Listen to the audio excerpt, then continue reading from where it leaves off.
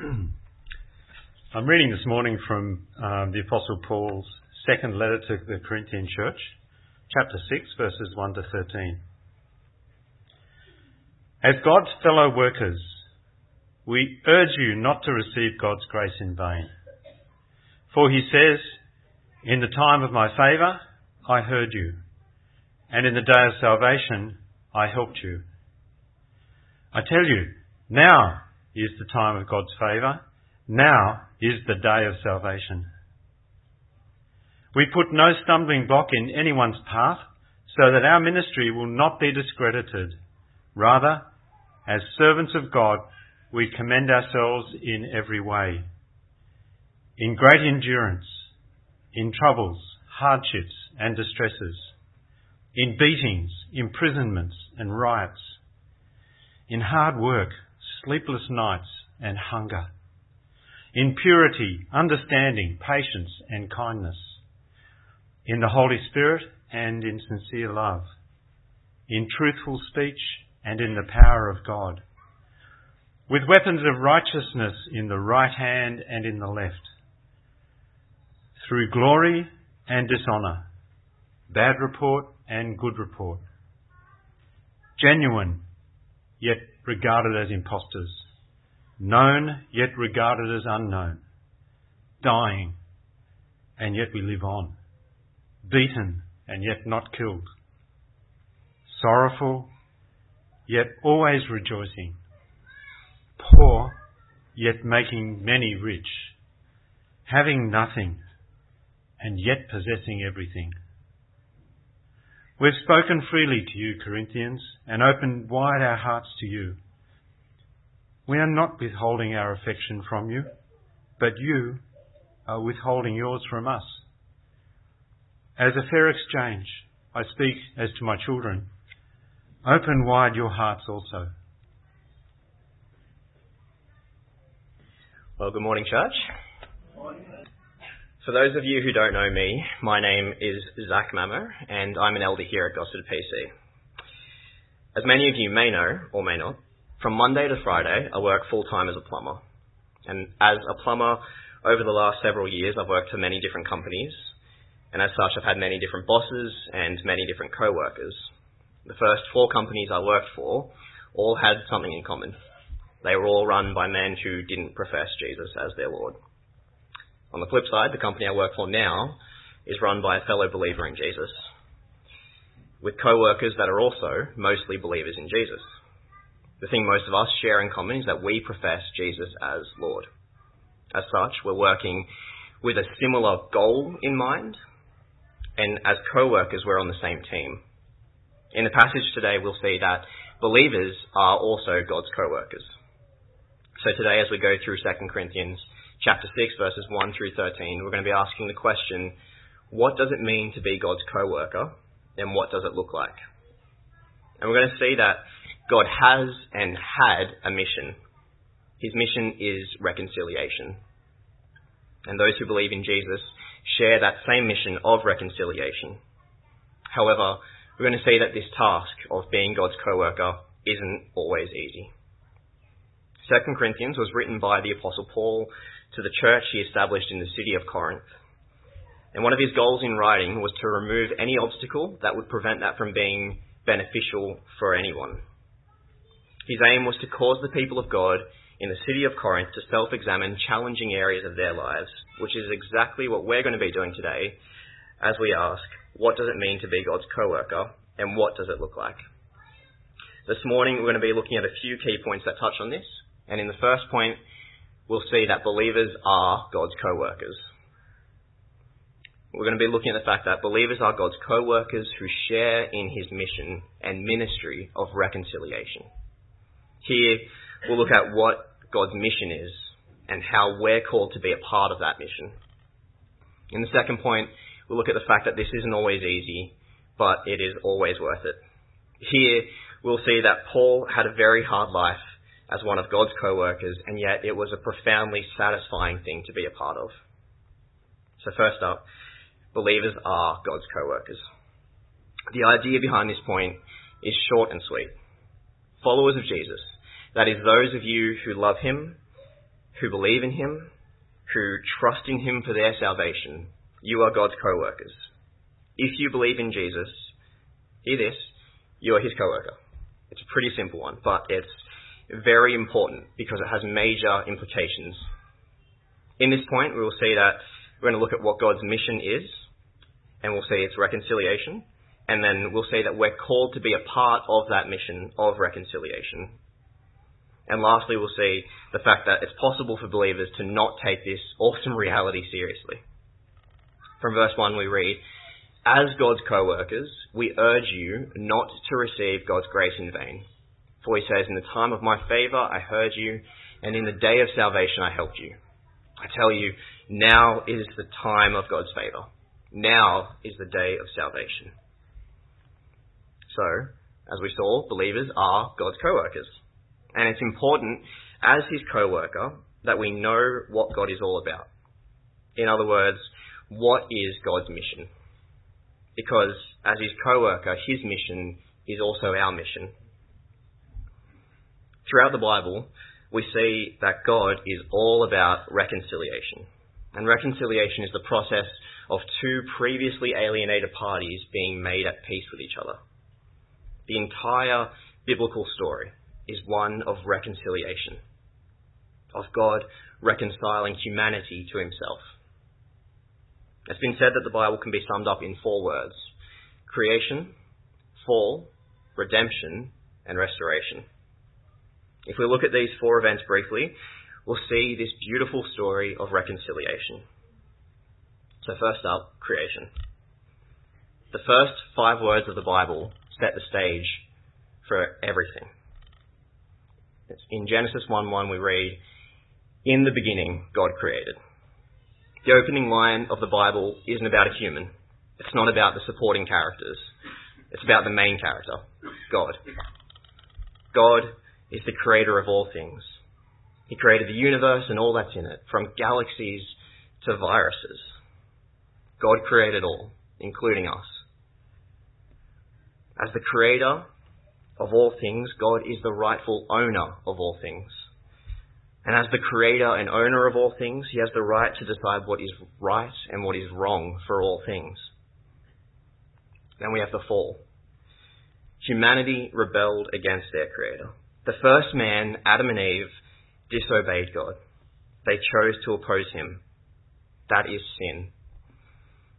In this moment, the first sin, Adam and Eve broke the world. This is the fall of man. God created humanity good and in his own image, but their rebellion brought death and discord into the universe. Humanity is fallen, our nature corrupt. When we look at the world and we see sin, suffering and evil caused by humanity, we can be left asking the question, where does man's corrupt nature come from? And the Heidelberg Catechism of 1563 puts the answer like this: from the fall and disobedience of our first parents, Adam and Eve, in paradise. This fall has so poisoned our nature that we are all conceived and born in sin. We are all born into this world sinful, fallen, opposed to God. Next we have redemption. When we look at the world and we see sin, suffering and evil, we can be left asking, well, what hope is there? How can humanity change? Are we so corrupt that we are unable to do any good and inclined toward all evil? Again, the Heidelberg Catechism puts it so wonderfully, where it says, yes, we are totally corrupt. We are unable to do any good unless we are born again by the Spirit of God. Yes, unless we are born again by the Spirit of God. This one sentence sums up the entirety of God's mission to reconcile humanity to himself. His mission is reconciliation, and we are reconciled to him by being born again by him through the Holy Spirit. And being born again happens when you have faith into the wonderful realities as laid out for us in Scripture. That God the Father is God Almighty, the maker of heaven and earth, and of all things visible and invisible. That Jesus Christ is God's only Son, that he suffered, was crucified, died, and on the 3rd day rose again. That he ascended into heaven and is now seated at the right hand of the Father. that the Holy Spirit is the Lord and giver of life, who with the Father and Son is worshipped and glorified. If you believe in these things, guess what? You're a person who's born again. You are saved and you are secured for eternal life. Again, reconciliation is the process of two previously alienated parties coming together and being made at peace with each other. We're all made at peace with God through Jesus' sacrificial death for us in our place. This is reconciliation. This is God's mission. This is what He's all about. And lastly, there's restoration. The entire biblical story is a story of reconciliation through the person and work of Jesus. And in this life, we're reconciled to Him when we are born again by Him. But we still live in a sinful and fallen world. Things haven't been perfected yet. There is a restoration to come. There is a life to come.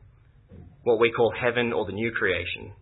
And we find the climax of the reconciliatory work of Christ in the new creation.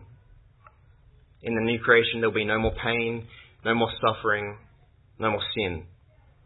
Here, believers will live with God for eternity in a restored universe, free from the pervasive stain of sin. This is the four-word mission of God: creation, fall, redemption, and restoration. And this four-word mission can be summed up in one word: reconciliation. God's mission of reconciliation, of making people at peace with Himself, is the same mission that we share as His co-workers. The Apostle Paul was God's co-worker. The believers in Corinth were God's co-worker. Those here today who believe in Him, you are God's co-worker. You have a wonderful job description. When you work with someone, it's worth being on the same page as them. And it's an amazing thing to see and know from the Bible that we too should be all about reconciliation. In the previous chapter, the Apostle Paul says, "All this is from God, who reconciled us to Himself through Christ and gave us the ministry of reconciliation."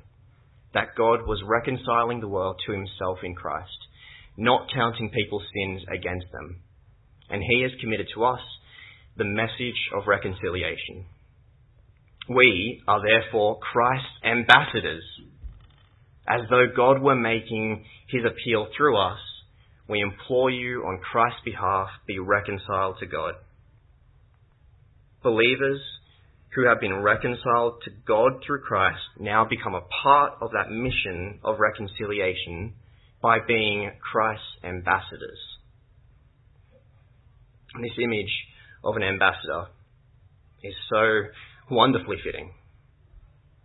An ambassador doesn't have authority of their own. An ambassador is a representative of a person who has authority. They come presenting a message that isn't their own. They represent the mission and message of another that they believe in and value. An ambassador is one who works with and represents. If you are a believer, you are God's co-worker. You are His ambassador. You are called to represent God because He has all authority. You are called to spread His message of reconciliation because it's what He desires. You represent His mission and message as an ambassador of God. So take seriously what it means to be a co-worker with God. Take seriously this task by taking part in the mission of reconciliation. Don't receive His grace in vain. This looks like spreading the good news, the gospel, that Jesus Christ is Lord, that He suffered, was crucified, died, and on the third day rose again, and that if people believe this, their sins are forgiven and they are born again. They are made right with God and can live forever. Forever at peace and forever glorifying the one who saves them.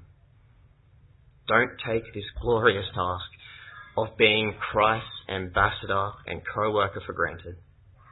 As Paul says in verse 2, we urge you not to receive God's grace in vain. For he says, in the time Of my favor I heard you, and in the day of salvation I helped you. I tell you, now is the time of God's favor. Now is the day of salvation. Many believers don't take this awesome reality seriously. Don't let that be you. He will hear those of you who desire to be faithful co-workers and ambassadors. So pray for those opportunities to spread his message faithfully. He will help those of you who desire to be faithful co-workers and ambassadors. So once you've prayed for those opportunities, seize them with both hands when they appear. God's mission is reconciliation.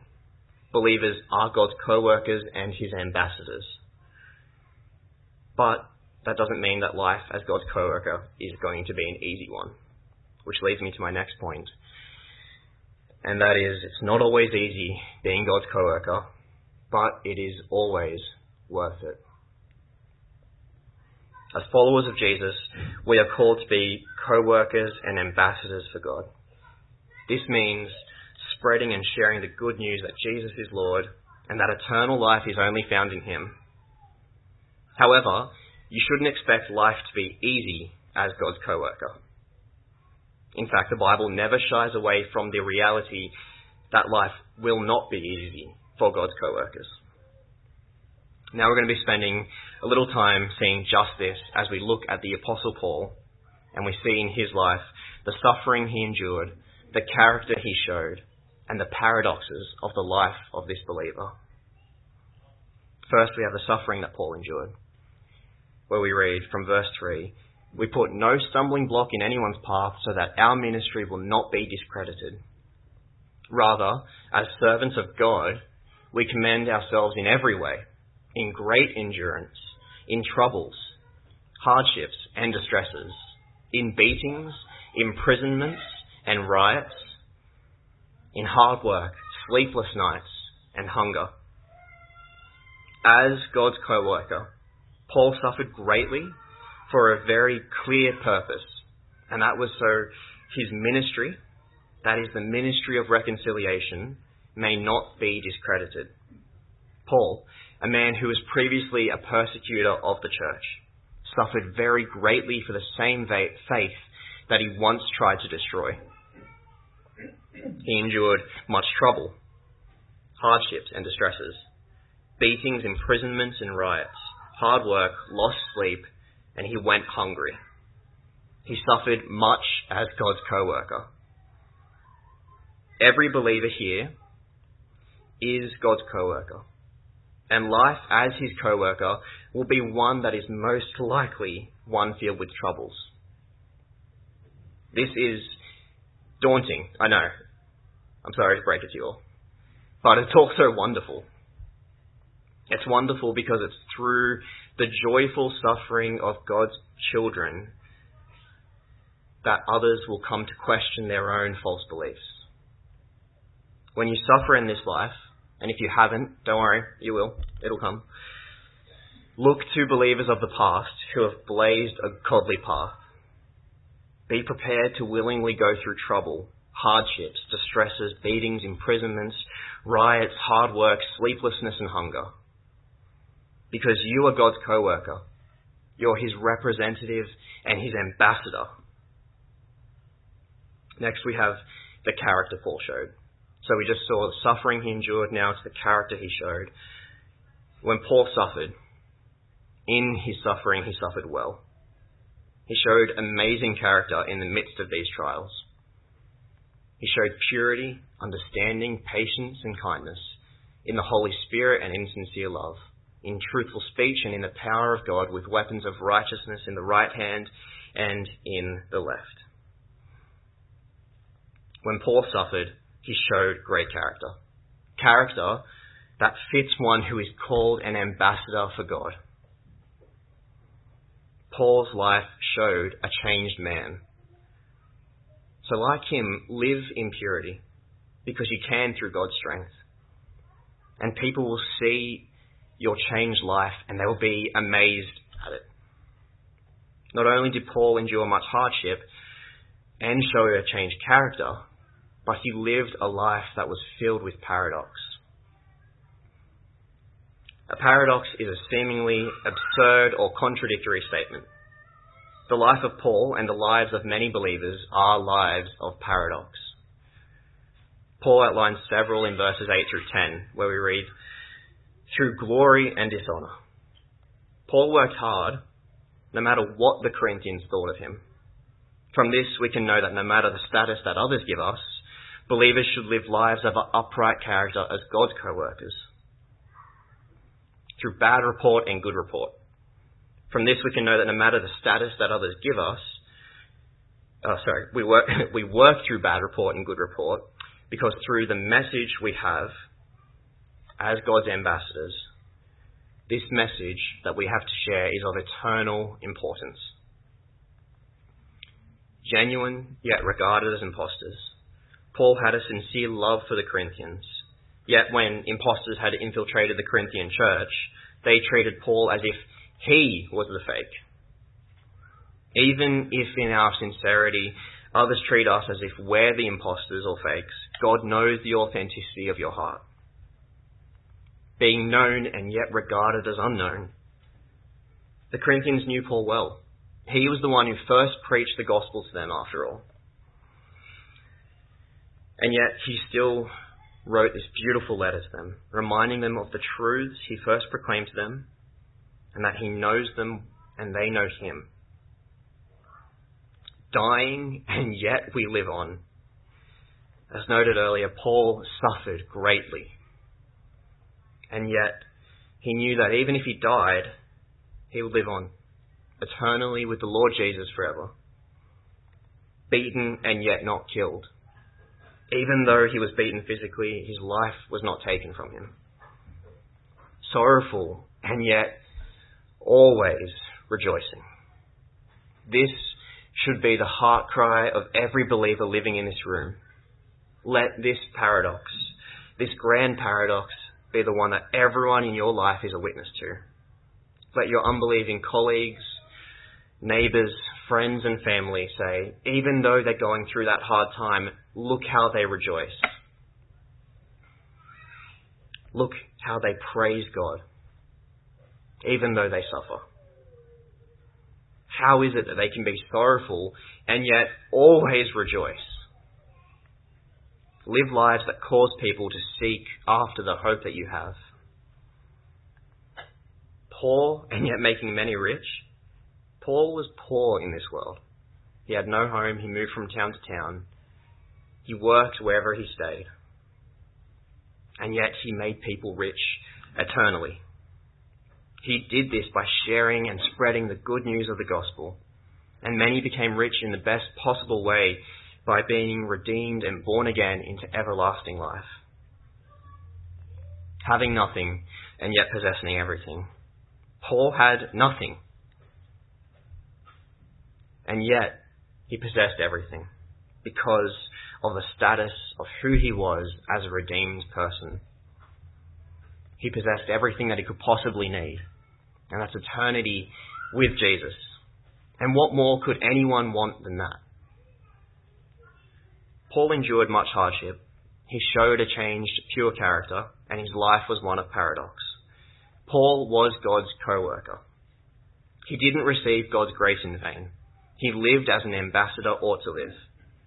It wasn't easy, but it was worth it, because throughout his life he had the opportunity to preach the gospel far and wide.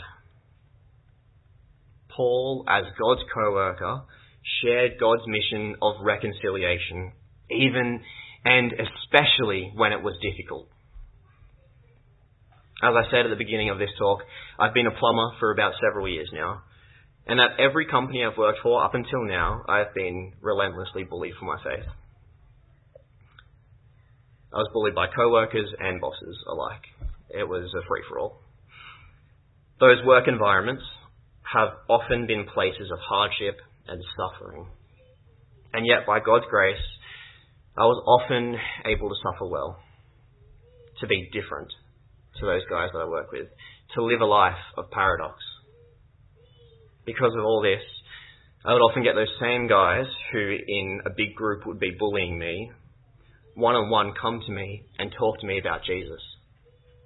those same guys that would make life very difficult for me would come and share all their sorrow and sadness with me, and I would have the amazing opportunity to speak to them of the gospel. It wasn't easy. It was a tough couple of years, but it was worth it. Many of them had probably never even heard the gospel before. And yet through my suffering as God's ambassador, I had that moment, an opportunity to share with them that good and eternally important news. For this, I'll praise him. My first application earlier was to take seriously the task of being God's co-worker by taking a part in his mission of reconciliation. My second application today is to build relationships and show people Jesus even when it's hard. When life is hard, remember, you are still God's co-worker. Your mission is to tell people about him, even and especially when it's hard. So continue to create relationships with people, because it's through relationship that others are most open to being vulnerable and hearing that good news. Paul's relationship with the Corinthians meant he could be candid with them. In verses 11 through 13 we read, "We have spoken freely to you, Corinthians, and open our hearts to you. We are not withholding our affection from you, but you are withholding yours from us. As a fair exchange, I speak to you as my children. Open wide your hearts also." Continue to love people well, and then you might be able to urge them, as Paul did, to open their hearts to you. Life, even for God's co-workers, is often one that is filled with troubles. It won't always be easy, but it will always be worth it, because you are doing the thing that your Creator and Saviour wants you to do. So be his co-worker, his ambassador, his representative, knowing that the message you have to share is of eternal importance. Believers share God's mission of reconciliation. We are his co-workers. But believers' lives won't always be easy. Even though they're not going to be easy, it will be worth it. This morning, we spent some time looking in depth at these two things. First, we looked at the fact that believers are God's co-workers, where we saw that God had and has a mission. His mission is making people at peace with him. His mission is reconciliation. We saw that God wants believers to be a part of that mission. We are to be his co-workers. But it is possible to take God's grace in vain by not partnering with him. So partner with him. Be his ambassador. Secondly, we looked at the fact that life as God's co-worker will not always be easy, but it will always be worth it. And we saw the Apostle Paul's life. We saw the suffering he endured, the character he showed, and the paradoxes of the life of this believer. We saw that even when his life was hard, he still endured. He worked hard. He built relationships, and he spread the good news. So like Paul, build relationships, show people Jesus, even and especially when it's hard. Paul had a very hard life as one of God's co-workers, and yet it was a profoundly satisfying and beautiful thing to be a part of. This entire talk can be summed up in one sentence. If you walk away from today remembering anything, let it be this: believers are God's co-workers. This isn't always easy, but it is always worth it. It's my hope that having gone through this today together, we will, with reverential and joy-filled hearts, take seriously the task of being his co-worker. Please join with me as we pray for this now. Oh Lord, what a joy it is to be your co-worker, your ambassador. Lord, you began this mission when you sent your Son to die for us. You, Lord, continued this mission when you saved us. You, Lord, will continue this mission, we pray, it's through us. Help us to see that believers are your co-workers, your ambassadors, your representatives. Help us to boldly proclaim this good news, this gospel, even when it's hard. Life as your co-worker won't always be easy, but we know that it'll always be worth it. Because to you, Lord, belong all glory, honour and power forever and ever. And we pray all this in the name of your precious Son, Jesus. Amen.